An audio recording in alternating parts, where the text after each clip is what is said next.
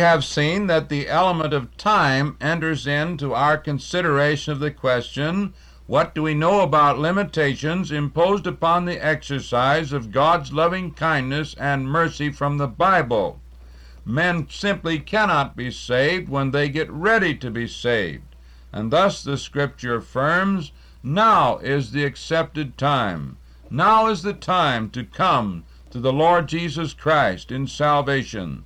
We have seen in the first place that there are specific times when God makes a special effort or takes special measures to induce us to turn from sin and be reconciled to Himself through the atonement of the Lord Jesus Christ. In the second place, we consider this fact, that it is not as easy to be saved and reconciled to God at one time as another. The longer we refuse submission to the truth and influences that are brought upon us to turn us to God, the more difficult it is for us to be converted. Therefore, time is a factor with us in making possible the exercise of God's grace and mercy, or in limiting this exercise. True conversion to Christ is nothing less than a total present submission to the rightful claims of God over our lives, with a full and free forgiveness of all our past sins through faith in the death of Jesus Christ for us, in response to our humble confession and true acknowledgment of all that we have done. This state is our own response to the influences brought to bear upon our minds. In other words, it is a submission to persuasion.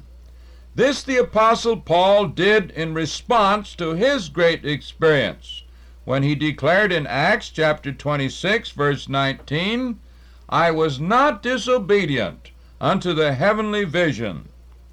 But if the will refuses submission to truth and to God, it can only do so by hardening itself against the force of truth, or by increasing its resistance to truth. Every influence of truth rejected leaves such a one in a harder state of mind than before. This the Scripture refers to as a hardening of the heart. Our hearts, in scriptural language, is we ourselves, the very essence of our beings. Just as the physical heart is the center of our physical beings, so the Bible uses the word heart in a spiritual sense to refer to the very center of our personalities. It is we ourselves. Men do not generally reject God's claims in so many words. When moral light is refused, generally some excuse is devised in the mind to cover up the real reason.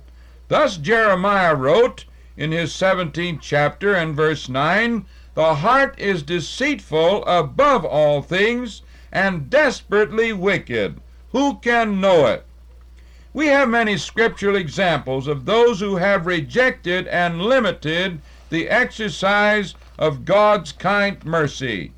For example, in 2 Kings chapter 17 and verses 9 and 12 to 14, we'll read a summary of Israel's rejection of God's loving, kind, and merciful will.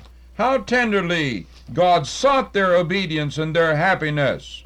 But we read here, and the children of Israel did secretly those things that were not right against the Lord their God, and they built them high places in all their cities, from the tower of the watchman to the fenced city. And verse 12, for they served idols, whereof the Lord had said unto them, Ye shall not do this thing. Yet the Lord testified against Israel and against Judah by all the prophets and by all the seers, saying, Turn ye from your evil ways, and keep my commandments and my statutes according to all the law which I commanded your fathers, and which I sent to you by my servants the prophets.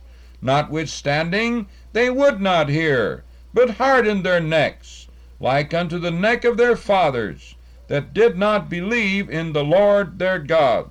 So as these tender influences and pleadings were sent and were resisted, the people were left in a harder state of mind, and a duplication of these appeals would have no effect upon them.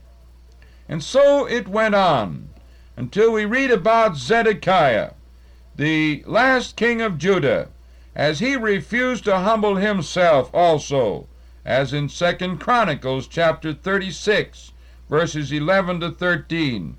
Zedekiah was 21 years old when he began to reign, and reigned 11 years in Jerusalem. And he did that which was evil in the sight of the Lord his God, and humbled not himself before Jeremiah the prophet, speaking from the mouth of the Lord. And he also rebelled against Nebuchadnezzar, who had made him swear by God. But he stiffened his neck, and hardened his heart, from turning unto the Lord God of Israel. So as influences were brought to bear upon this king through the mouthpiece of the prophet, he resisted God's truth and hardened his heart. And so he was left in a more impossible state after these visitations of mercy.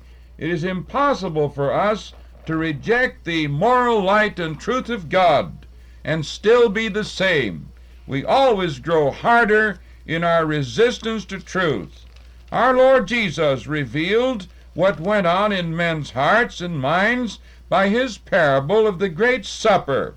If men would not respond, they made excuse, he set forth, as in Luke chapter 14, verses 16 to 20.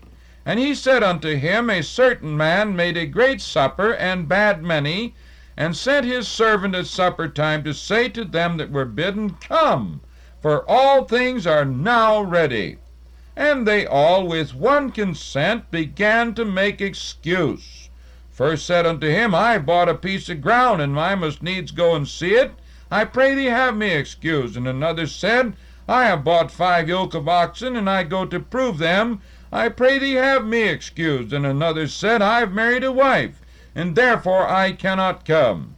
So it's impossible to reject the light of God without making excuses for ourselves. Men simply do not renounce the efforts of God to turn them from sin without entrenching themselves deeper in deception and deeper in a personal, individual hardness of heart. So in the 18th chapter of Luke, we read about the rich young ruler who was very sorrowful as he turned away from the Lord's appeal to his life. And doubtless he entrenched himself in excuses as to why he could not give his heart to God. Of course, his could not was simply the word would not. In the 27th of Matthew, verse 24, we read about Pilate in his endeavor to salve his conscience by washing his hands before all, whereas the truth was that he was unwilling to jeopardize his future position in the Roman Empire by going against popular opinion. We never read that he faced the crossroads of truth again, and thus as God appeals to men, and men reject his light, they are rendered more difficult to be reached in the future. In the 6th chapter of Acts, and verses 10 and 11, we read concerning Stephen, that noble servant of the Lord, how he made it exceedingly difficult for the religious leaders of his day to maintain their resistance to truth. We read, And they were not able to resist the wisdom and the spirit by which he spake. Then they suborned men, which said, We have heard him speak blasphemous words against Moses and against God. So they hardened their hearts to the point where his murder seemed justifiable. And so false accusations were brought to this dear servant of God. But we read in the 7th chapter of Acts, verses 51 to 3, how Stephen was faithful to declare the truth and to point out their real resistance. Ye stiff-necked and uncircumcised in heart and ears, he said, ye do always resist the Holy Ghost. As your fathers did, so do ye. And so as the Spirit of God brought light upon their hearts and sought to turn these men to himself, they had to build up a counter-resistance to refrain from submissiveness to God's light.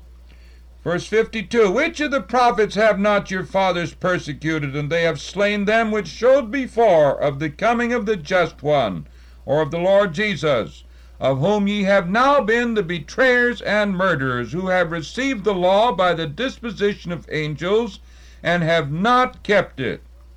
And so in the 19th chapter of Acts, we read about the Apostle Paul as he pled with the men at Ephesus to yield to the overwhelming claims of God. The majority there, as so commonly, calloused their hearts in the resistance to truth. Here we read, and he went into the synagogue and spake boldly for the space of 3 months, disputing and persuading the things concerning the kingdom of God. So men are saved by the persuasive argument of truth. And when divers were hardened and believed not, but spake evil of that way before the multitude, he departed from them and separated the disciples, disputing daily in the school of one Tyrannus. And this continued by the space of 2 years, so that all they which dwelt in Asia heard the word of the Lord Jesus, both Jews and Greeks. So their resistance to truth caused them to harden their hearts to the point where they were all the more unreachable. In the 26th chapter of Acts and verse 28, we read about King Agrippa, one of the Roman rulers, who was on the very verge of submitting himself to the truth, when he said to the Apostle Paul, who was then a prisoner, almost thou persuadest me to be a Christian, or we might say that with little persuasion I would be a Christian. He managed to resist the truth, however, and never again, doubtless, was on the verge of such reconciliation to God. Thus we read in the 3rd chapter of Hebrews that each time that truth appeals to the heart must react with greater sternness to keep from submitting to the power of truth, and thus becomes less influenced by the truth the next time. Wherefore, as the Holy Ghost said, today, if ye will hear his voice, harden not your hearts, as in the provocation, in the day of temptation in the wilderness, when your fathers tempted me, proved me, and saw my works 40 years. How solemn is the responsibility that when truth is presented to us, and folk make efforts for our salvation, that we do not excuse ourselves and build up a resistance to the truth of the living God. May we pray. Our Heavenly Father, we're so thankful for thy divine mercy and thy tender appeals unto the hearts of men. How we thank thee that thou dost use so many different means to win us unto thyself. And we pray that many may this day be won, may be persuaded to turn from sin and repentance, and through faith in Jesus Christ, the Savior of the world, be forgiven and be reconciled to thee. In Jesus' name we pray. Amen.